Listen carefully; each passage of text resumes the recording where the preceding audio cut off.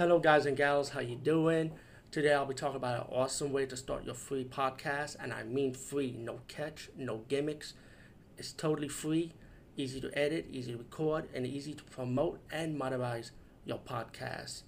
It's called Anchor.fm, and I highly recommend you guys and gals check it out and start your own podcast and let your voice be heard. And also, don't forget to listen to Wild Dog Podcast and tell them that I sent you and that you hear it from me. So you get more people to join Anchor.fm. You will not be disappointed because they will also put your podcast in other platforms and then make it very, very much easier for you. Have a great day, everybody. Everyone, what's up? Today we talk about the movie Hamburger Hill.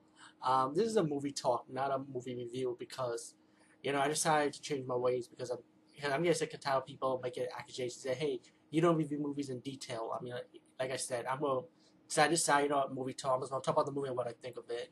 So if anyone got a problem with how I'm talking about this movie, please don't message me on it. I'm tired of that, of the same question over and over again.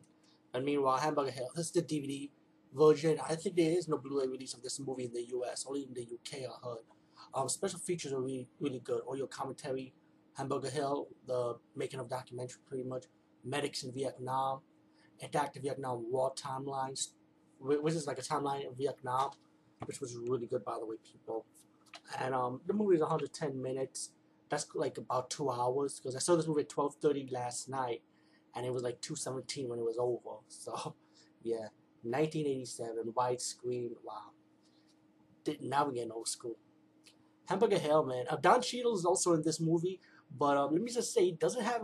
He's in the movie a lot. You've seen him, but he has less lines in the fucking movie. And Dylan McDermott is also in this movie, and he's mainly like the lead in the movie. He's like the sergeant. But it's about these Vietnam soldiers, interacting. Each of these characters have their own character development. One guy wants to go back to his girlfriend, if the war's over. You got the medic, played by Courtney B. Vance, which he also has the big line in the movie too. Courtney B. Vance. He plays like the medic, like he trying to take care of the soldiers, and he gets mad easily too. It's like wow, and they're having fun at the beginning of the movie. They fight also, but they go into a small Vietnam town, playing with the women and have a good time with women, drinking and talking about themselves, and so they have some personal issues. Like one of them talking about this guy's girlfriend, and the soldier got mad at the other soldier, and the other soldier had to break it up. Like, come on, shake hands. And each of them had to say their names, just to introduce themselves. Later on in the movie, it kind of moves up when they all have to, while the fun is over, and staying in Vietnam town, like maybe like half an hour towards the movie, I would say, it's time to move on to the hill when they had to stop these Viet Cong soldiers to battle them out and take over the hill. And they call it Hamburger Hill because Hamburger Hill was like a mess. It was like one mess after another. So these soldiers climbing up, fighting.